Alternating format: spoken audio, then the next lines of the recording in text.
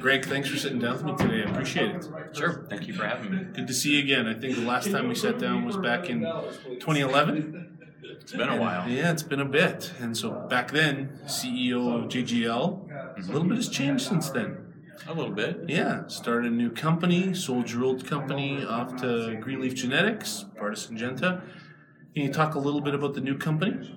So, yeah, the company was actually started by my father, John Gerard. And, after we sold our JGL business, Brian and I started Gerard Seed Solutions, which is a consulting company. And then my father started up Jomar Seeds, wheat licensing business. Okay, excellent.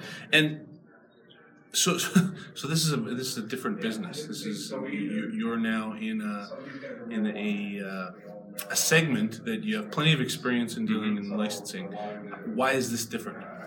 Well, so from the wheat aspect, it's not that much different than we were doing before at JGL. Obviously, the different people, different setup, much smaller overhead than we had before, and we're only focusing on wheat right now. Our main focus really is soft red winter wheats in eastern U.S., as well as a few soft whites. And then we're also dabbling a little bit into the hard red springs as well for the Dakotas in Canada. So I have a feeling I know where this is going to go, but why Jomar? So Jomar is probably not a name that Brian and I would have come up with, but obviously we weren't having the ability to have any decisions in those or even know what was going on. But Jomar actually is kind of like the Paul Harvey, the rest of the story. So my father started in 1976 a travel agency so he could have a travel agency that actually could do some work for him for the seed business, right? He wanted to do these trips for his dealers or whatever. He couldn't find a travel agency to do it for him very well. So he made his own up.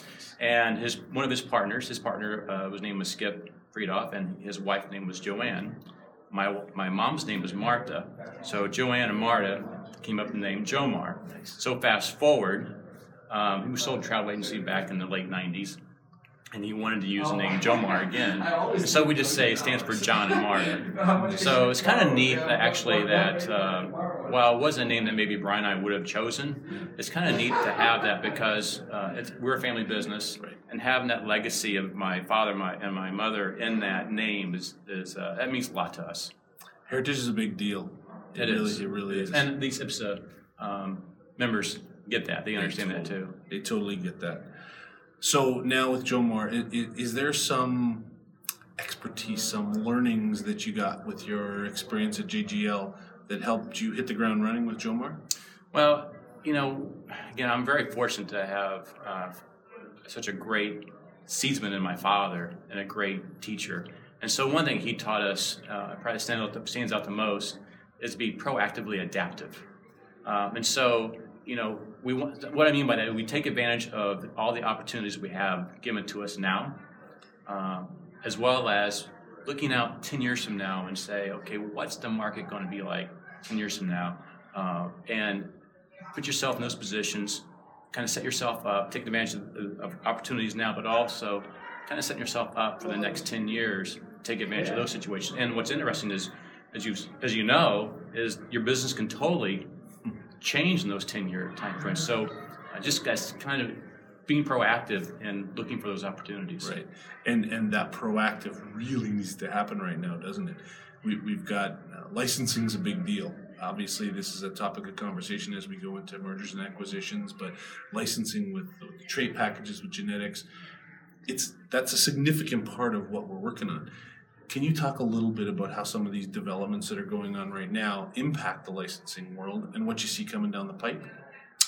Well, the big topic right now in the discussion is these big mergers, right? I mean, the IPSA members, they access their genetics and traits mainly from these big major players. And, really it's going to be, if these deals go down, it's a reshuffling. And with those reshuffling, there's still some uncertainty how that's going to play out. What kind of traits am I going to get from whom? How are they going to be stacked? Can they be stacked? How do I get my seed applied technologies? Whom do I get them from? Right. Is there going to be some kind of packaging there? Am I going to have more access, less access? And so it's actually, I see there's some really good big opportunities either way for the independents. The one thing about the licensing, I think the major companies have understood that licensing is important to them. There's only so many farmers who are going to buy a certain brand, and we see that in every aspect of society, right? That's why we have a lot of car brands, and we have a lot of food brands, and same with seed brands, and farmers want to buy from the person they're comfortable with. And so they see that in order to get additional market share with their genetics and their traits, they need to license that out. And that's where the IPSA members come and play. And that's actually where I play a role in being one of those players. Nice. Creating some options. Yes. Right. 2017, we're just getting rolling. What do we look for out of Jomar for the next 12, or for this coming 12 months? Well, the thing probably we're most excited about is when we started licensing these new wheat lines, we really have a new opportunity because these new wheat lines that we're licensing out really are the first batch of high-yielding, scab-resistant varieties. And scab resistance has been around. Adding high yield meaning top-end yield, with it has been very difficult. And so these lines come out really are first to the market for something like that. And so you're talking about when we see moderate to heavy pressure of scab in wheat, when you add these FHB1 genes and other genes too, scab-resistant genes to these varieties, we're seeing a really significant reduction in amount of scab infestation. So that's great news for the millers and the bakers. That's great news for the farmers who get a value for that, and then it's great news for the seed companies and for the originators who developed them. So we've talked about mergers and acquisitions. We've talked about some of the technical side of your licensing agreements. What outside influencers other than that do you see that are going to play a big role for the coming year to 5 years? Well, so you mentioned the mergers are a big deal. I think there's a couple outside influencers, and maybe it's not 1 to 5 years. It could be, and that's this. We need to be much better at proactively telling our story as a seed industry, and also as an ag community. So I think it includes farmers too, to the general public. You see in this tension between a public who's more or less ignorant or just not knowledgeable about what we do in the ag community. And the ag community is pretty self-closed. We talk to each other. We don't talk to the community. So we need to do much better telling our story. Unfortunately, I'm part of the communications team, ag communications team for ASTA. Right. And so I'm learning a lot as being a part of that. But as you heard at some of these conferences here, some of these sessions, that we need to do this peer-to-peer. It's not going to be one big advertising thing. It's not going to be the big biotech companies, advertising the benefits. It's going to be us as seed people and as ag people talking one-on-one with our friends and our neighbors about the benefits of what we do in agriculture. Because the seed industry, I've always said, is the most important industry in the world. Right. Everything starts with the seed, and it's great to be part of that industry. And we need to tell that story. It's a great story. Perhaps the thing that I would tag onto that is, if we're going to tell the story, we better get good at being storytellers. Yes. And I don't know that everyone naturally has that skill set, but I think it's one of the things that as a seed industry we could work on. We could challenge each other to become better at storytelling so that the stories that we do tell become that much more powerful. Yes, and look for ways to engage with people, and not in a non-combative way. We don't want to we don't want to communicate that this is wrong, this way is wrong, this way is right. Just communicate the positives of what we're doing.